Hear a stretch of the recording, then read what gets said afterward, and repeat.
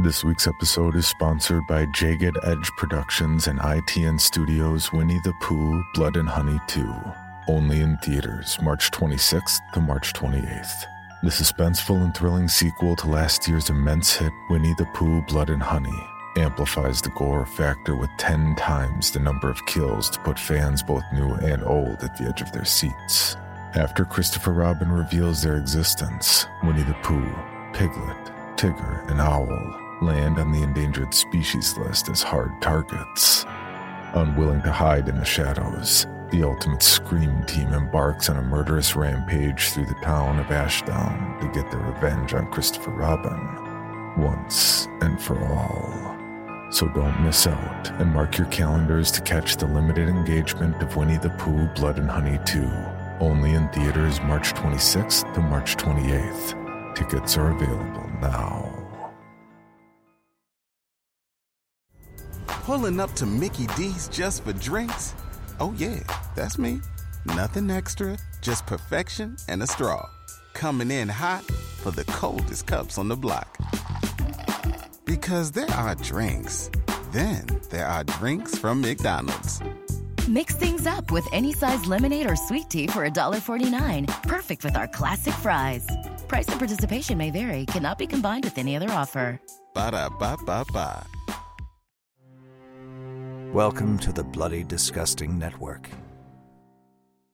Please join me in welcoming and thanking new patrons: Amanda Black, David Blount, Tabitha L., Allie Price, Dylan Marshall, Suzanne Grimm, Michaela King, Amy Wawuga, Margaret Pachowski, and Robert Barron. All our patrons get immediate access to all Sunday and Wednesday productions early and commercial-free. And the reward tiers go up from there to include instant access to over 500 stories and counting, not to mention the 4 new stories added every week. And if you sign up for the yearly membership, you get 12 months for the price of 11 as a special thanks. To see how you can support the podcast and get rewarded, and for your rewards have an impact on others, please check out the donation tiers at patreon.com/creepypod. And a quick thank you to everyone who's reached out over the last week to offer congrats and well wishes on the next phase of my life. It's definitely weird working in a world where you can literally hear the changes that are happening in a person's life. And I can't thank you all enough for listening to and supporting the show for all these years. I mean, what more is there to say other than no?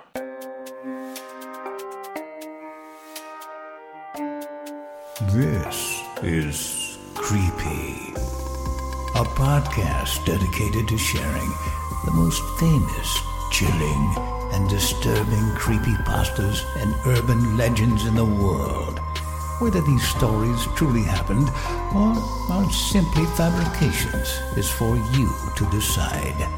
These stories may contain graphic depictions of violence and explicit language. Listener discretion is advised. Creepy presents Fearless, written by Allison Kaiser and narrated by Danielle Hewitt. I've heard the tale of the Witch of Elmwood many times, over the course of the summer spent away at the Elmwoods Girls' Camp. But I always remember it the way the older girl named Shona told it that first night. The way her mane of deep red curls brightened in the firelight.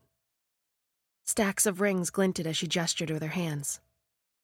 The rhythm of her voice clung to unexpected words, leaving me entranced and unsettled. When the Witch of Elmwood was hanged in 1642, her body disappeared from the galley in the dead of night. It is said she used her dark magic to persuade the devil to bring her back to life. He agreed to resurrect her, and he would allow her to roam Elmwood Forest for all eternity. Under one condition. She had to fuel her new, eternal life with human fear. It is well known that she visits Elmwood Girls' Camp every night to extract fear from the breath of campers as they sleep. Most of the time, she can harvest fear from all of them and awaken the next morning none the wiser. Unaware, she lurks about and hovers over them as they lie dreaming. Those are the peaceful nights.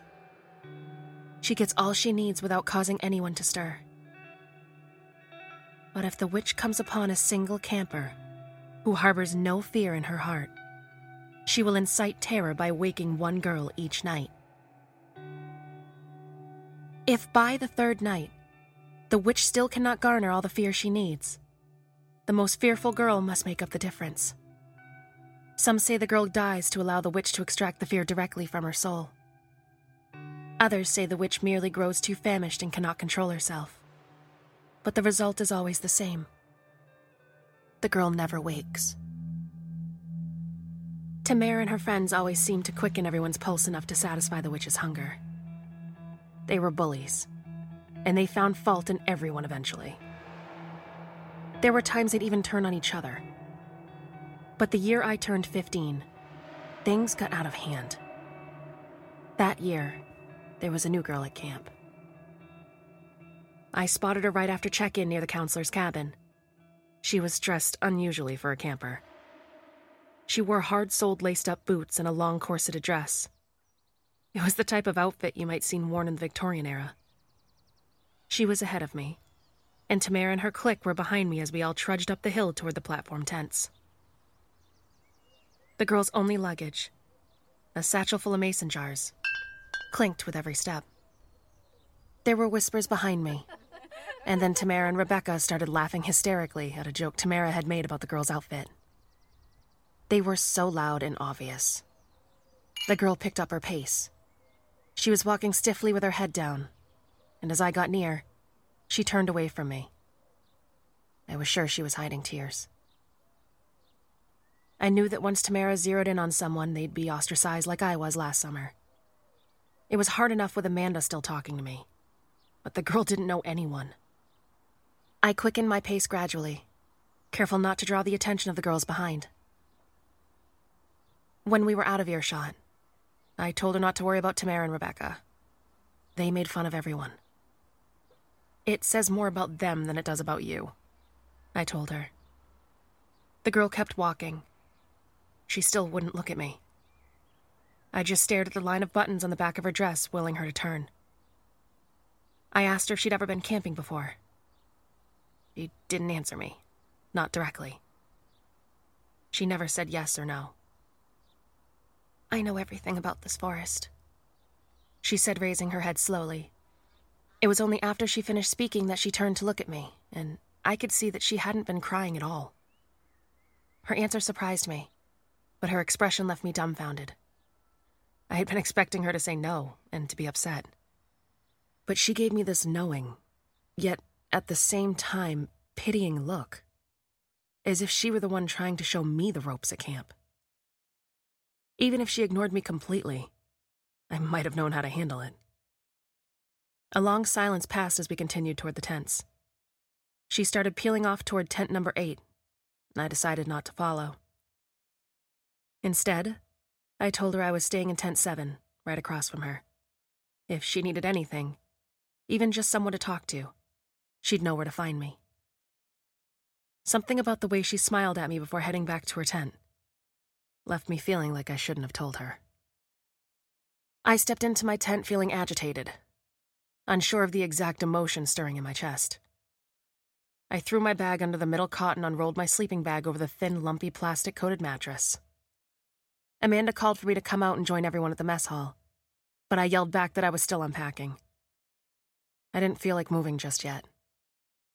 I laid down and stared into the sea of cobwebs at the peak of the tent's wooden frame. What was it about the new girl that made me so uneasy? A spider, suspended on a strand of silk, descended over my bunk. Its silhouette was unmistakable. A widow. I closed my eyes. I'm saving everyone, I told myself as I felt its spindly legs against my face. I forced myself to lie still. I itched to smack it away, check its back for the distinctive red mark, to make sure it wouldn't get away and bite someone. But I wanted to milk it for every rapid heartbeat I get out of it. I could feel it now, my pulse pounding in my throat. I imagined her, the widow, tasting the salty sheen on my brow. Only then I was struck with the answer to my own question. The new girl wasn't afraid of Tamara. Amanda burst through the tent flap just then. She walked over muttering something about me always falling asleep everywhere. But when she got closer and looked at my face, she screamed. She started pacing a tight circle back and forth, arms flailing. I could tell she was looking for something to smack it with. Thank God she couldn't find anything in her frazzled state. I sat up and put my hand out to calm her. I lifted my other hand to my face and placed it just beside where I felt the spider's legs tickling. Slowly, steadily, I moved my hand away from my face. As I moved the spider away from my eyes, it came into focus. It looked like 2 red triangles from that angle. My hand trembled and I wondered if trembling would startle it. If it would startle Amanda. What if she did something stupid and whacked it? What if she whacked it not good enough to kill it, just enough to get it ready to defend itself? What then? I locked eyes with Amanda and gave her arm a quick squeeze where I was still holding it. I shook my head as if to say, "Don't worry about this. Don't you move." And I flicked my hand as hard as I could toward the ground. Amanda screamed and jumped back as I searched the floor. I spotted it and tracked it as it moved along the floorboards. When I was sure I had centered myself over it, I brought my boot down over it. I heard it snap, but when I scraped my boot over the plank, there was nothing there. On our way out of the tent, Amanda spotted an open mason jar and pointed at it, her eyes narrowed with accusation. I knew she'd seen the new girl with her satchel, but I insisted that we shouldn't draw conclusions. I reminded her that Tamara had told everyone I stole her sweater after Rebecca told me it was hers and let me borrow it. I had the sweater, I said. When we told Council Agnes, she said we were lying. When she insisted Black Widow spiders weren't native to the region, Amanda shot me a look as if that proved the new girl had brought the spider with her. To Counselor Agnes, the look confirmed that we were up to something. She accused Amanda and I of making the whole thing up just to get reassigned so we can bunk together. When we kept insisting, she conceded that there was room to reassign 4 of the 5 girls from Tent 7. I told her I was fine. Reassign everyone except for me, I said, but to her, it was only proof I'd been lying. Who would ever willingly sleep in a tent with a venomous spider? In her mind, I was just being clever and trying to convince her that reassignment hadn't been my goal all along. It was by chance I found out the new girl couldn't swim. I learned that fact before I even learned her name. I saw her on the way back from the mess hall after lunch. "We're all going to the lake," I said. She was sitting on the wood plank steps of her deck tent, whittling a twig. She stared at me and kept whittling as if her hands were guided by someone else. The intensity of her stare made me want to look away. That's when I felt my pulse quicken, but I kept our eyes locked. "You want to join?" I asked her. "I've got an extra suit if you need one." "I don't do water," she said. Her eyes bore into mine and kept whittling. I wanted to see what she was doing with her hands, but I couldn't allow myself to look away. I tried to keep my tone even, to be as calm and friendly as ever when I insisted again. I swear it looked like some fuse had lit within her and carried a spark to her eyes. Her pupils retracted and the irises around them seemed to swirl a lighter shade of blue. Her gaze didn't falter as she snapped the knife shut. The movement was sudden. I couldn't help but jump. That's when I caught sight of the stick she'd been whittling. It was carved into the shape of a snake. She said something to me as she tossed it into the puddle beside the path, but I couldn't focus on what she was saying. I was distracted, wondering why there was a puddle there when it hadn't rained the night before. Then I looked up, because I could swear that I'd seen a drop of rain hit the puddle's surface. But the sky was blue and cloudless. I looked back at the puddle. It was still undulating. Had it stopped? I was sure it had. The skin on the back of my neck prickled as if a raindrop had landed there. When I ran my hand over it, it was dry, and I could still feel the chill. "Well, you lead the way then," she said. I was still in a daze, and I startled when she slapped me on the back and said, "What? You're acting like you didn't just invite me." The walk down to the lake was awkward at best. I tried introducing the new girl to Amanda, and that was when I realized that I hadn't learned her name. It wasn't just awkward because I hadn't remembered to ask. It turns out she has this weird old-timey name, Bathsheba, and she had a real chip on her shoulder about it. She'd been walking ahead of us, and as soon as her own name left her mouth, she snapped her head around as if she expected to catch us giggling. Amanda tried to say something nice about it, but it felt like a reach. A few times I caught Amanda pleading with her eyes for me to end our little group hike.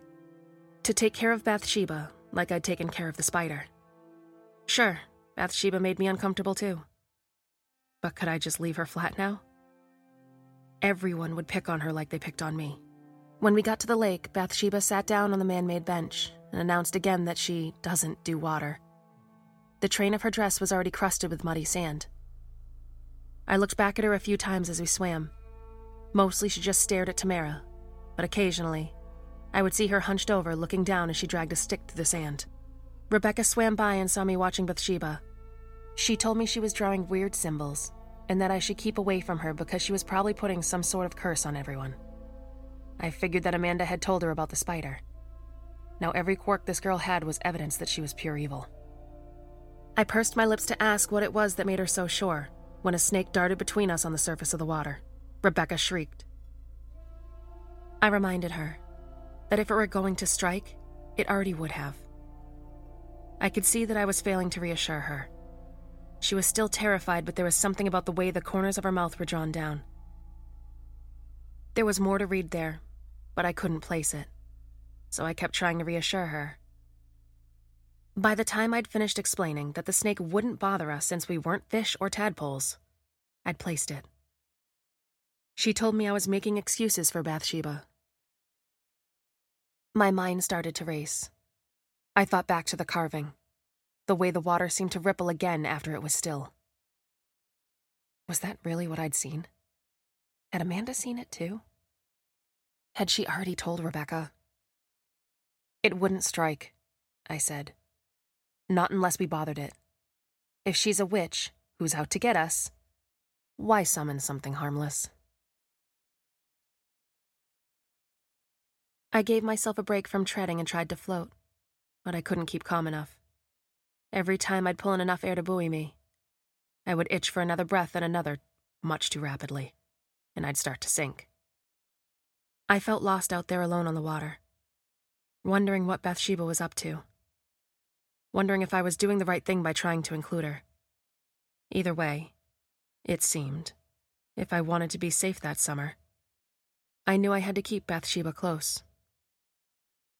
The following morning at breakfast, there was a lot of commotion. Everyone stared and whispered as their eyes darted back and forth between me and Bathsheba. The usual clinking of forks on tin was absent. There was no laughter. The girls were pulling at their sleeves and biting their nails instead. Bathsheba didn't seem to notice. Either that or she didn't seem to care. I watched her crunching happily away at her bacon. It made me suspicious that Rebecca was right, that Bathsheba had cast some sort of spell. And where was she last night? She popped the last strip into her mouth and licked the grease from her fingers. I offered to get her another plate and she smiled. All eyes were on me as I walked back to the kitchen. We all took turns serving meals, and thankfully I recognized the girl standing over the line with a pair of tongs. I asked her what was going on and why everyone looked so freaked out. She swiveled her head to make sure no one was within earshot. She told me she shouldn't even be talking to me, that everyone thought that Bathsheba was a witch, and I was too because I hung out with her. Then she lowered her voice and she scooped up the second helping of bacon and told me that the Witch of Elmwood had woken Rebecca in the night. The scuffed linoleum tiles seemed like they were shifting beneath me as I walked back to the table. It was like my legs were wobbly from treading water all over again. Maybe Bathsheba was a witch. Had she drawn the Witch of Elmwood near somehow, with her spells? Maybe Bathsheba wasn't a witch at all. Maybe she was just truly fearless. Either way, it wasn't Bathsheba who needed my protection. I laid the plate in front of her and she winked at me. She plucked up another strip and started crunching. I tried to smile back, but I worried that it didn't quite reach my eyes. I swallowed a little too hard. I'd only just regained my social standing. after the sweater incident. And now, I was risking it all for Bathsheba. That day when I went swimming, I tried to get Rebecca's attention, but every time I got near, she darted away, kicking up huge arcs of water right beside my face. I swam up to Tamara, who looked disgusted and annoyed, but wasn't willing to get her perm wet just to avoid me. I told her that I heard what happened to Rebecca and that I wanted to help. I was in good with Bathsheba, and I was the only person they needed to keep her from hurting anyone, intentionally or unintentionally. She laughed, and I felt like the water of the lake was rising around me. She didn't believe that anything Bathsheba was doing was unintentional, but I kept on arguing the point. I'll find out what she's afraid of, and we'll use it to give her a good scare. Then we'll all be safe. Tamara rolled her eyes and sighed. Then she shot me a look that said, "You get one chance, and if this doesn't work, safety won't be on the table for Bathsheba." And she swam away. I glanced at Bathsheba from the corner of my eye. She had summoned the witch somehow, whether by a curse or lack of fear. And I had to think of something fast. After lights out, when Tamara snuck into my tent with her electric lantern, I had to tell her I had nothing, that I'd been spending all the time I could swimming in the lake to avoid Bathsheba. "She doesn't know how to swim, does she?" Tamara said. Her smile looked sinister with the beams of the lantern shining up from beneath her. "We know the Witch of Elmwood is after us, and we don't know why. We know it has something to do with Bathsheba. I say she's a witch, but you say you're not sure." She stared at me right between the eyes. I could tell she wasn't inviting me to speak. She just wanted to see me squirm through her retracted paws. "What we need is a trial, like in the olden days. They used to throw the woman suspected of witchcraft into the water. If they drowned, they were innocent. If they floated, it proved they were guilty and they were hanged. Don't worry, I won't let her drown if she's innocent. But it might save you if we give her a little scare. It'll be up to you. She trusts you. We'll need you to lure her close to the water. Have her at the lake tomorrow morning by 11. After the lifeguard calls us out for lunch, they'll leave their posts. I'll have everyone go out onto the dock and we'll pretend we're seeing something in the water. Think about something she'd like to see. It's your job to get her out there, convince her to look. We'll take care of the rest," she said, and she left. I never even agreed. It was like Tamara had decided for me. I was going to trick Bathsheba into almost drowning. I lay awake that night, staring into the canopy of the moldering deck tent, wondering, what have I done? What if she floats? What if she's a witch and she knows that I conspired against her, betrayed her trust? What fate would be in store for me? And if she sank, could I really trust that everyone would pull her up in time? Would we be guilty of murder if we didn't? I wrung the edges of my sleeping bag till it grew damp in my clammy palms. That was the night the Witch of Elmwood came to visit me. The tent was so dark, I couldn't see one cot over to the girl next to me. But I could just make out a faint sliver of moonlight along the seam of the tent flap. It must have been the tapping that woke me, outside of the tent, like long nails drumming over the canvas. Then a few taps on the toggle of the zipper. My heart started racing in my ears. My mouth went dry. The flap parted. At first, it was just an inch. Then 2. Then 3. The sound of the zipper peeling down was impossibly slow. Each tooth of it parting made a distinct sound, separate from the last, and each one felt like it had been the only thing holding my guts in place. With each pop, my stomach came closer to spilling out of me. A dark shape crowded in the slit of light. When the tapping started again, I was sure it was a hand. A hand with long fingernails wrapping on the inside of the flap. There was a rustling, and then the sound of a zipper tearing to the floor. The figure loomed, backlit in the silvery light of the moon. It's just one of the other girls, I told myself, and I tried to turn my head, to scan the other cots and see who might be missing. But I couldn't move. A hard-soled boot clapped against the planks of the deck. There was a creak, and then the boot clapped again. The figure loomed closer with each step. I tried to scream, but I could barely breathe, and I still couldn't move. Then, I felt weight pressing at the foot of my cot on either side of my ankles. Slowly, the weight shifted to one side, then the other, and my whole body was flush with chills as I realized the figure was climbing on top of me. The flap of the tent blew open in the breeze for just a moment, and I could see her face. It was covered in boils. It looked bluish and pale in the dim light, like something dead. All around her face, what I thought had been a hood or a robe was now revealed to be a mat of tangled hair. There was a strange smell to her, like camphor and swamp mud. The more I tried to hold my breath, the faster it came, and all the while she was crawling over me, up my body. She sat on my chest. I struggled to breathe as she threw her head back and laughed. I could smell her sulfurous breath. That's when she started to strangle me. Her hands were ice cold against the blood pooling in my face. My vision started to go dark. It was like looking down a tunnel. Then suddenly, I could move and she was gone.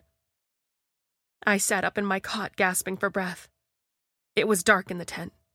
The zipper on the flap was zipped as if it had never been opened. I couldn't sleep after that. I just kept wondering how I could have been more afraid than Rebecca was. If she'd gone through a visit like that the night before. It didn't seem possible. Had she experienced what I'd just been through? Or did it get worse night after night? The only thing I was certain of was if something didn't change, someone would be dead by the following morning. At breakfast, spirits were high again. Melodious banter filled the room, along with the merry clinking of cutlery on tin. Everyone else's lightheartedness only served to underscore the weight of my own fear. Bathsheba didn't seem herself either. She was quiet and wasn't eating.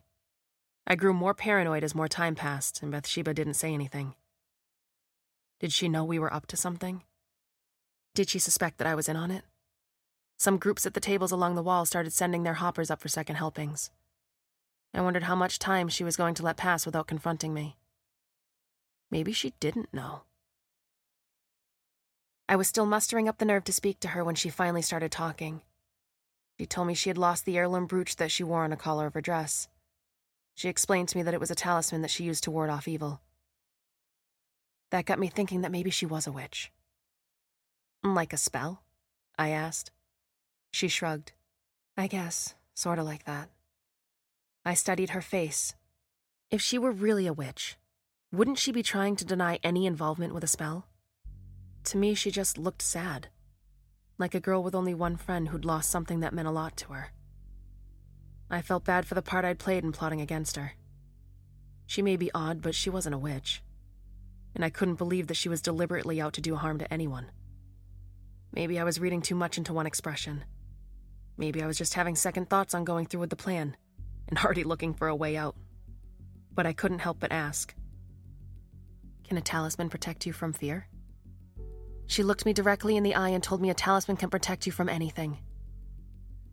I tried to hide my relief. It was the talisman that had been keeping her from feeling afraid. Without it, she would be just as frightened as everyone else. The witch wouldn't wake anyone.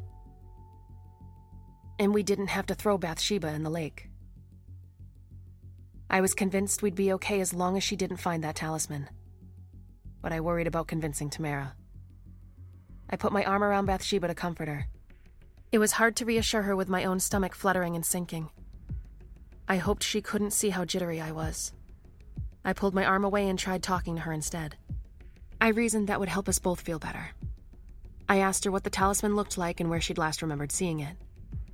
She said it was a small silver button embossed with a pattern of vines, and she'd last seen it that morning on the way to mess hall.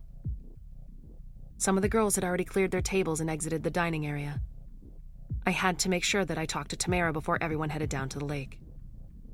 I told her we should split up and look for it. We'd cover more ground that way. Bathsheba hugged me and thanked me for being such a good friend. My face burned with shame. I looked away and said she didn't have to thank me. Not until we found the talisman. Of course, the real plan was not to find it at all. But I scanned the field outside the mess hall in search of Tamara. A small reflection in the grass caught my eye. I glanced behind me to make sure Bathsheba wasn't watching, and when I was sure she was still inside cleaning up our trays, I bent down to scoop it up. It was the button.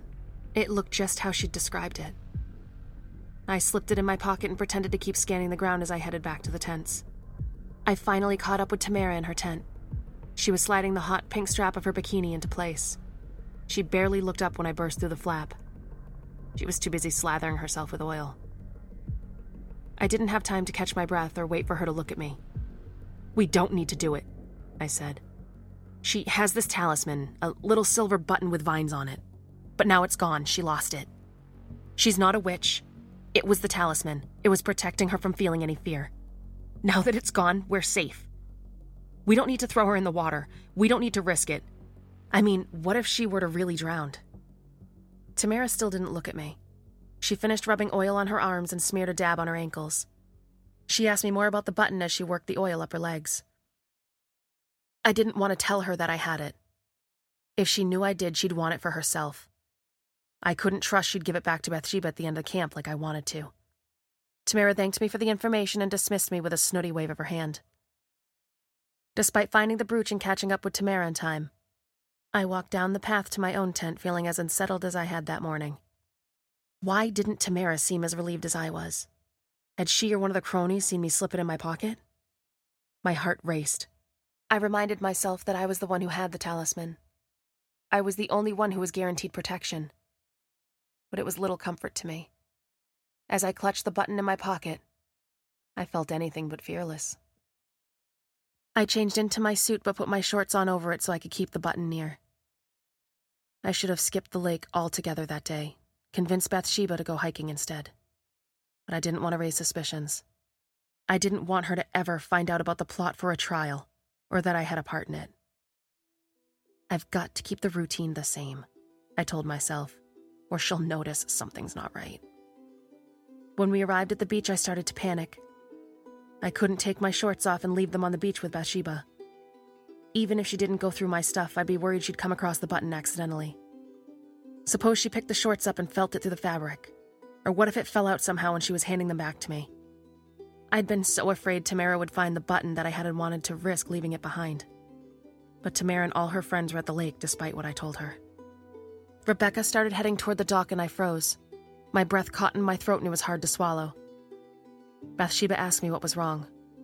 Wasn't I going in the water? I was trying to think of an excuse, but I couldn't even speak. All I could do was watch Rebecca walking toward the end of the dock. Tamara was getting up from her towel in the sand. She made a show of winking to the lifeguards on her way to the dock. I couldn't let Bathsheba fall into their trap. I couldn't lie to her anymore. Just as I was about to tell her everything, there was a splash, followed by a fit of laughter. Rebecca had dived into the water and now the girls were taking turns running up the dock and diving as well. I convinced myself that everything was fine. They weren't going to gang up on Bathsheba. Why would they? As far as they knew, the talisman was missing. No one was in danger. All I had to do was keep it from Bathsheba until the end of camp and everyone would be safe. I told Bathsheba I didn't really want to swim.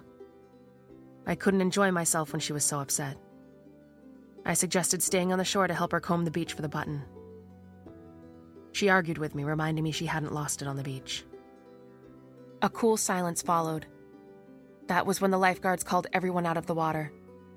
The girls started wrapping their hair in towels and packing up their beach bags, and the lifeguards went back to the boathouse to punch their time cards. Tamara made her move as soon as they were out of sight. She strutted toward Bathsheba and dipped her hand into the pocket of her cut-off shorts. She balled her hands as if she'd scooped a small object into it. "I found this little silver button with vines on it," she said. "It's old and musty looking. It seems like something you might wear. Is it yours?" I patted the front of my own shorts to make sure the button was still in there, and it was. I knew she was bluffing. I tried to keep Bathsheba from going after her. I grasped her arm and clung to it. But I fell back into the sand as she leapt at Tamara. She snatched at Tamara's hand, but Tamara turned and started running toward the dock. Bathsheba ran after her, then Rebecca started running after both of them. I shouted, "Bathsheba! She's lying! Don't listen to her! It's a trick!" But she ignored me. So I started running after them. Tamara was nearing the edge of the dock, and Bathsheba was already making her way over the splintering boards. Rebecca was closing in on her. If I couldn't stop her somehow, she'd be sure to push Bathsheba over, and I couldn't let that happen. To hell if Bathsheba knew I lied to her, that I plotted against her. I had done these things, and it was time to admit it. Maybe once I came clean about it, we could actually be friends. She was the only girl at camp besides Amanda who'd ever been completely nice to me. I couldn't let Tamara and her mean girl squad try to drown her for just being different. "Bathsheba!" I yelled. "I have it. I found it and I kept it from you. This is a setup. I was in on it. I'm sorry. I want to make it up to you. Please, come back." Bathsheba stopped near the middle of the dock and turned to me with tears in her eyes. Rebecca had stopped running and stood there dumbfounded at the foot of the dock. I walked right past her with my arm outstretched, offering Bathsheba the silver button in my palm. I heard Rebecca start running again behind me. As she neared me, I turned, and that was when Tamara made her move. She came up behind Bathsheba while I was distracted and pushed her over the side of the dock. There was a huge splash, and Rebecca slapped the button from my hand. The surface of the water rippled above where Bathsheba had fallen. I had to keep track of where she was. I heard the button rolling down the plank, but I couldn't turn my head. I couldn't go after it. I had to save Bathsheba. Tamara caught my wrist just as I bent my knees to dive. She stared at me, thrill lust widening her eyes. By the time I managed to break free and rescue Bathsheba, she wasn't breathing. I'd rolled her onto her side to try to get the water out, like I'd seen people do on TV. I screamed for help and the lifeguards came running. My hands were shaking so bad I don't think I could have been able to do CPR on her even if I knew how. She looked so small and frail. I couldn't even watch them pumping and pumping away, as hard as they could into her chest. When I heard her cough, I was so relieved. She's going to be fine, I thought. But when she smiled at me, I no longer felt sure. How could she possibly remember everything that just happened and still be happy to see me? That night at dinner, Counselor Agnes announced that Bathsheba was going to make a full recovery, but that she was being kept overnight at the hospital for observation. Everyone seemed relieved despite how quickly they'd acted like they hated her. But their buzzy energy fizzled quickly when Counselor Agnes informed them that in the morning, she'd be questioning each of us individually about what happened. All the other girls in my tent stayed up late into the night whispering back and forth about whether they should try to lie to cover up for Tamara.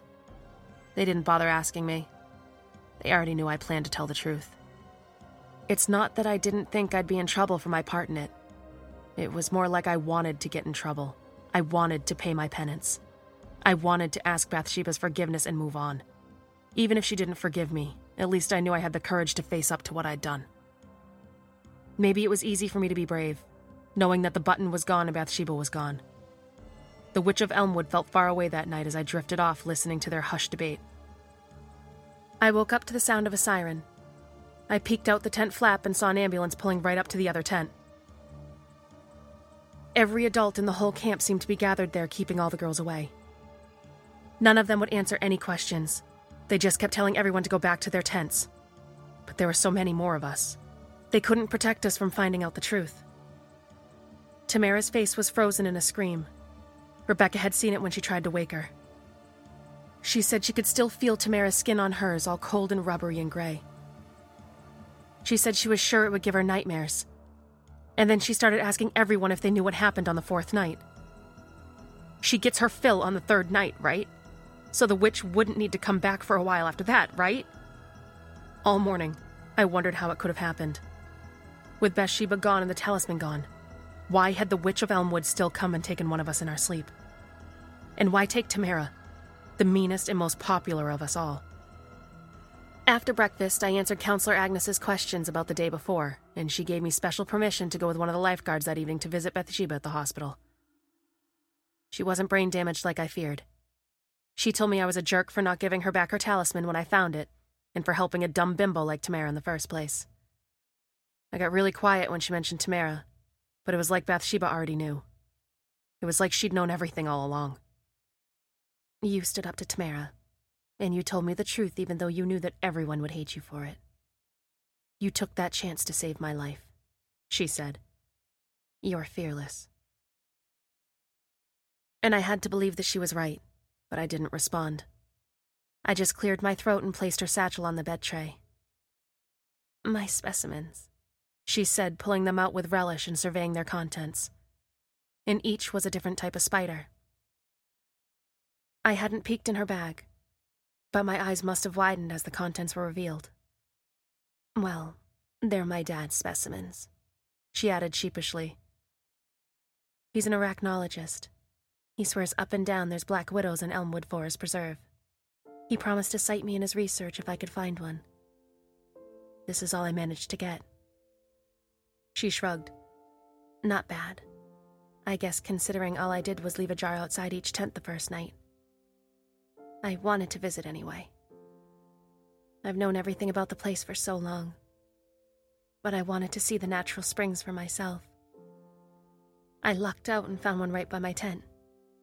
You must have seen it too, remember? Pretty nerdy, huh?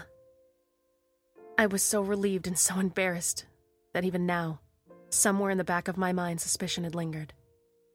All I could do was laugh, and when she laughed with me, I knew that we could both finally trust each other. Counselor Agnes called everyone's parents to come get them the following day, and they never did reopen the camp after that. No adult would ever admit that it had anything to do with the Witch of Elmwood. They all cite the lack of supervision that led to the near drowning. But I saw Counselor Agnes's face when she questioned me. I told her everything straightforward and I didn't flinch. The statement she'd taken from me rattled in her hand as she held it out for me to sign.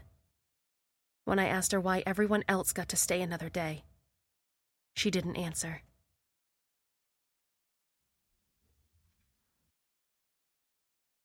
Hello, Bill Band here from the All 80s Movies podcast to tell you about Factor Meals. Eating better is easy with Factor's delicious, ready-to-eat meals. Every fresh, never frozen meal is chef-crafted, dietitian approved, and ready to go in just 2 minutes. You'll have over 35 different options to choose from every week, including Calorie Smart, Protein Plus, and Keto. Also, there are more than 60 add-ons to help you stay fueled up and feeling good all day long. Get as much or as little as you need by choosing your meals every week. Plus, you can pause or reschedule your deliveries anytime. We've done the math. Factor is less expensive than takeout, and every meal is dietitian approved to be nutritious and delicious. What are you waiting for? Get started today and get after your goals. Head to factormeals.com/80smovies50 and use code 80smovies50 to get 50% off. That's code 80smovies50 at factormeals.com/80smovies50 to get your 50% off today. Pulling up to Mickey D's just for drinks? Oh yeah, that's me. Nothing extra, just perfection and a straw. Coming in hot for the coldest cups on the block. Because there are drinks. Then there are drinks from McDonald's. Mix things up with any size lemonade or sweet tea for $1.49. Perfect with our classic fries. Price and participation may vary. Cannot be combined with any other offer. Ba-da-ba-ba-ba. For your bonus episode, Creepy Presents. I logged into an online store for the first time. It's still recommended I buy certain things again. Written by Joe Morg. I'm not proud of this, but I got myself into some pretty hardcore financial trouble several years back. I'm not going to give you all the bog standard bullshit excuses.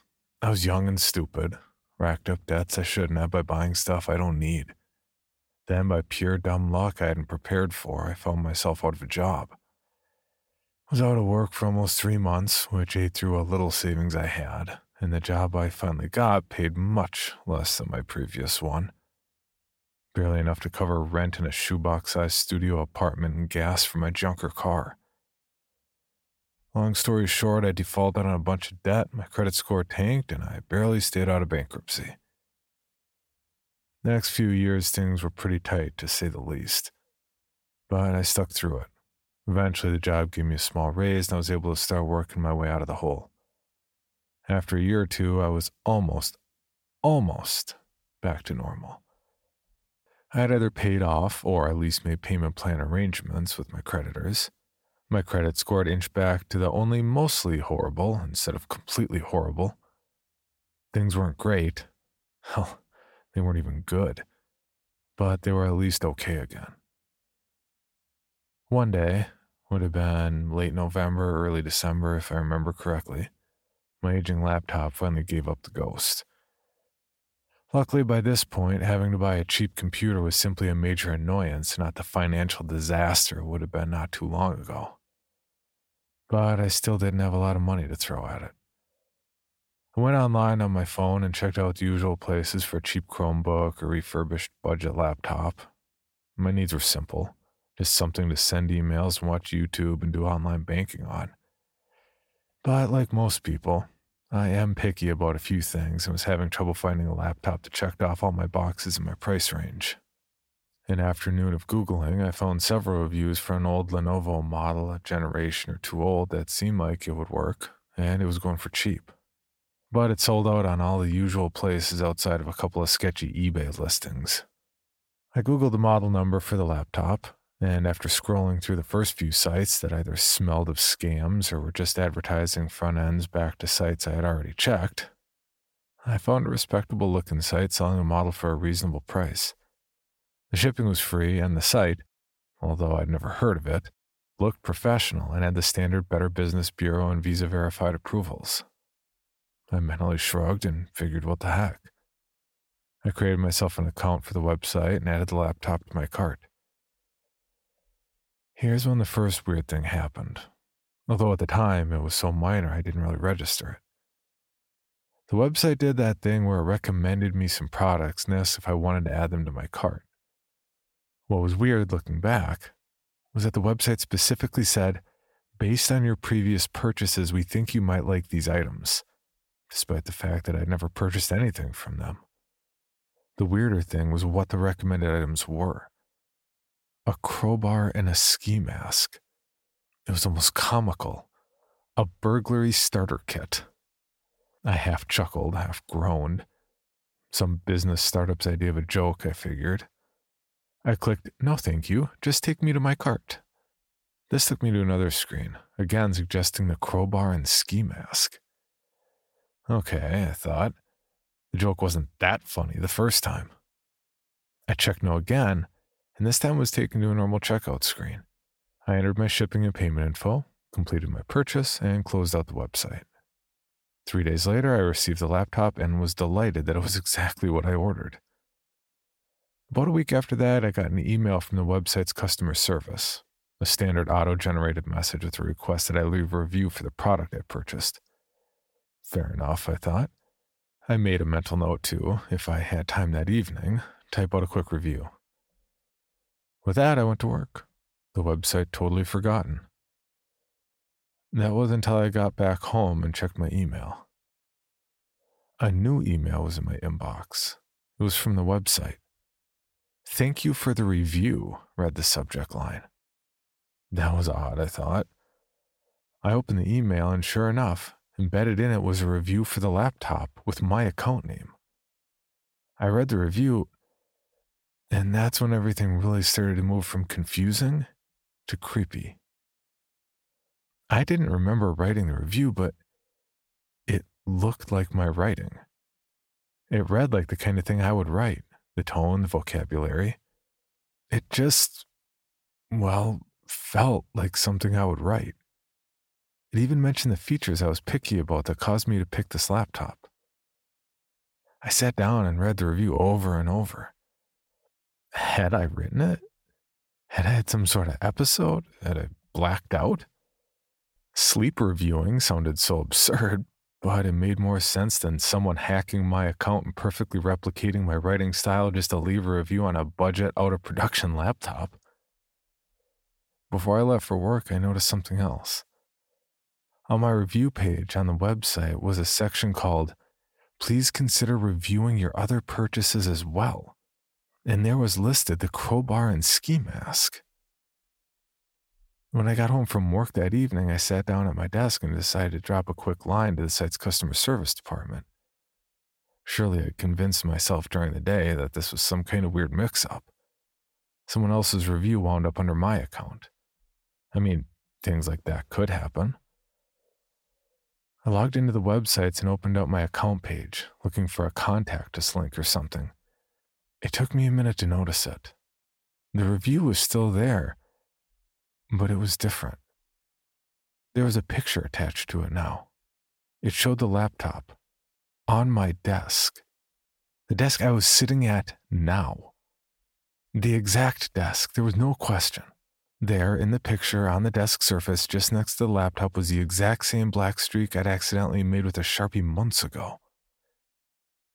Worst of all, on the screen on the laptop in the review page was the website's review submission page, open to the written but not yet submitted review that I never wrote. I realized I was breathing fast and looking around my apartment. I took several deep breaths, forcing myself to calm down. The review I could have talked myself into thinking was innocent. But this? Not this. I pulled out my phone. For some reason, I didn't want to use the laptop. I found the customer service page for the website and wrote out a half-angry, half-rambling email. I didn't directly accuse him of anything. It sounded too crazy every time I tried to describe exactly what happened. But I told him there was suspicious activity on my account. It looked like someone else was leaving reviews on my account somehow, and asked them to look into it. Within minutes, I got a generic, automatic response with a boilerplate, "We have received your request and are looking into it. A representative will contact you soon, blah, blah, blah" message.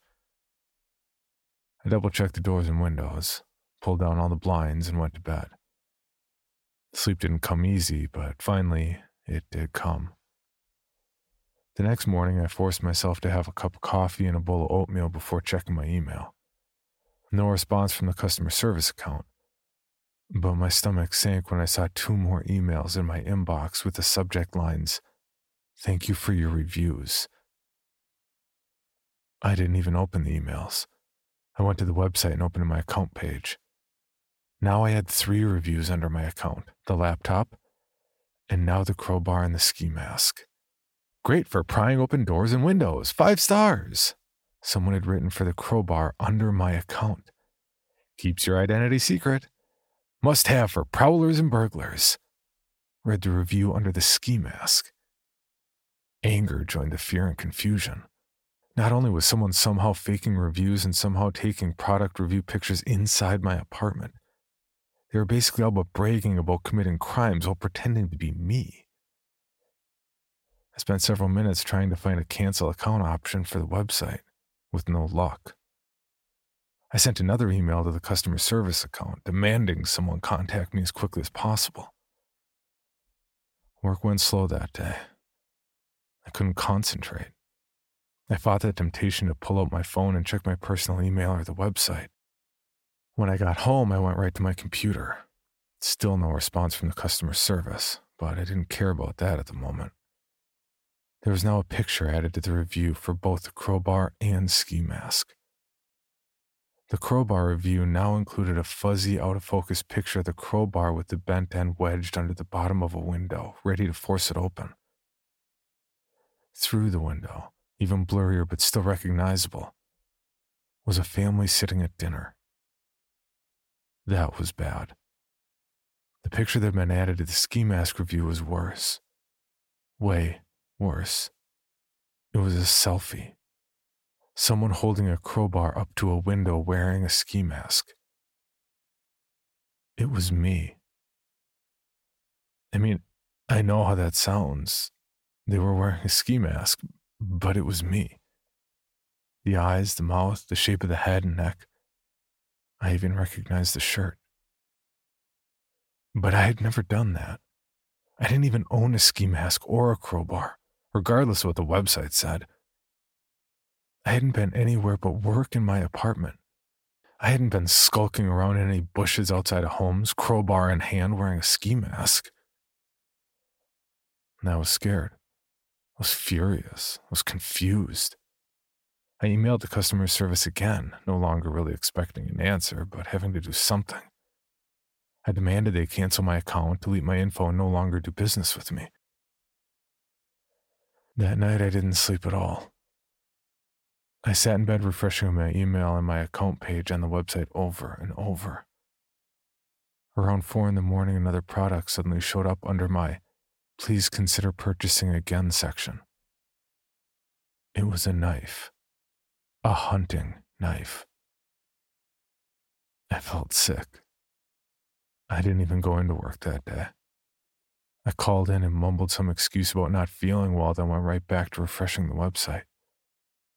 About 10 a.m, my review of the knife appeared.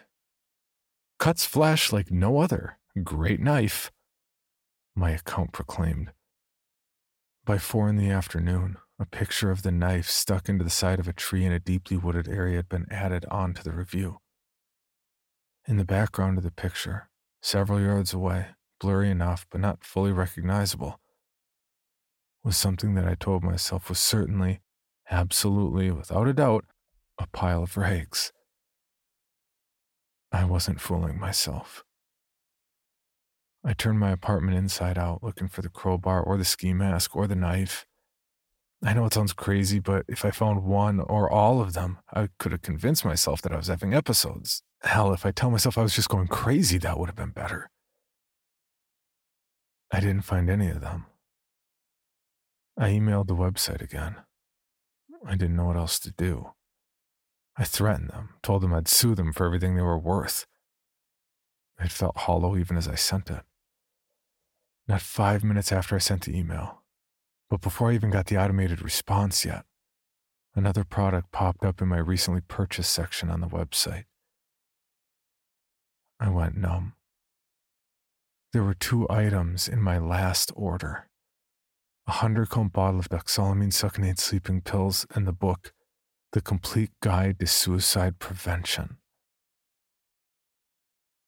More than the other items, this felt like a threat. Suddenly in my head, a frighteningly real image popped in of the inevitable review picture of my dead body next to an open, empty bottle of sleeping pills. I gave up. I wish I could tell you more. I just never went back to the website. I never got another order from them. I sent my email to automatically delete any email from customer service or order tracking emails. I called my bank and told them I lost the debit card I used for the order and requested a new number. I don't know if more reviews were ever posted under my account or if any items were suggested after all that. I never tried to intentionally find the site again, but I never saw an ad or sales flyer or a mention of it after that. I still have the laptop. That's what I typed this up on. No other website ever did anything weird on it. But I don't spend time on the computer like I used to. I do what I need to and get off. I especially don't do much online shopping anymore. I like paying cash and doing it in person. I don't even watch Netflix anymore. I don't want to be asked to review anything. I'm afraid of what will happen if I do. Or if I don't. For more information on this podcast, including how to submit your own story for consideration, please visit creepypod.com. You can also follow us at CreepyPod on social media and YouTube. All stories told on this podcast are done so through Creative Commons Share-alike licensing or with written consent from the authors. No portion of this podcast may be rebroadcast or otherwise distributed without the express written consent of the Creepy Podcast production team and the story's author.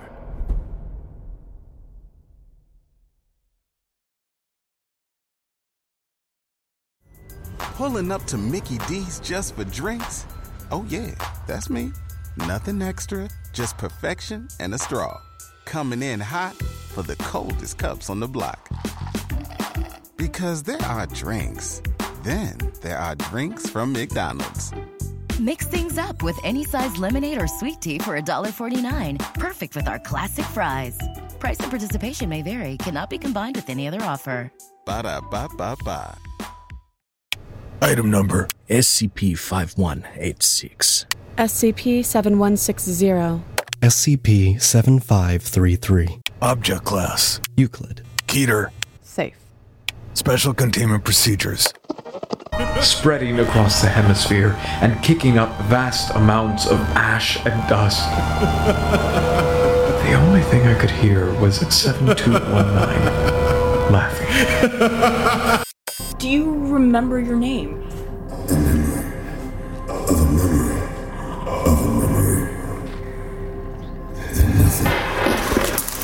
Heartland Counseling. Appointment update. I feel them again. Heartland Counseling. Appointment update. They're in my ears! Heartland Counseling. Appointment update. Nobody understands! SCP Archives is a weekly fiction podcast. Each episode, we dive into the strange, the unknown, and the... Find us on Apple Podcasts, Spotify, or at scparchives.com.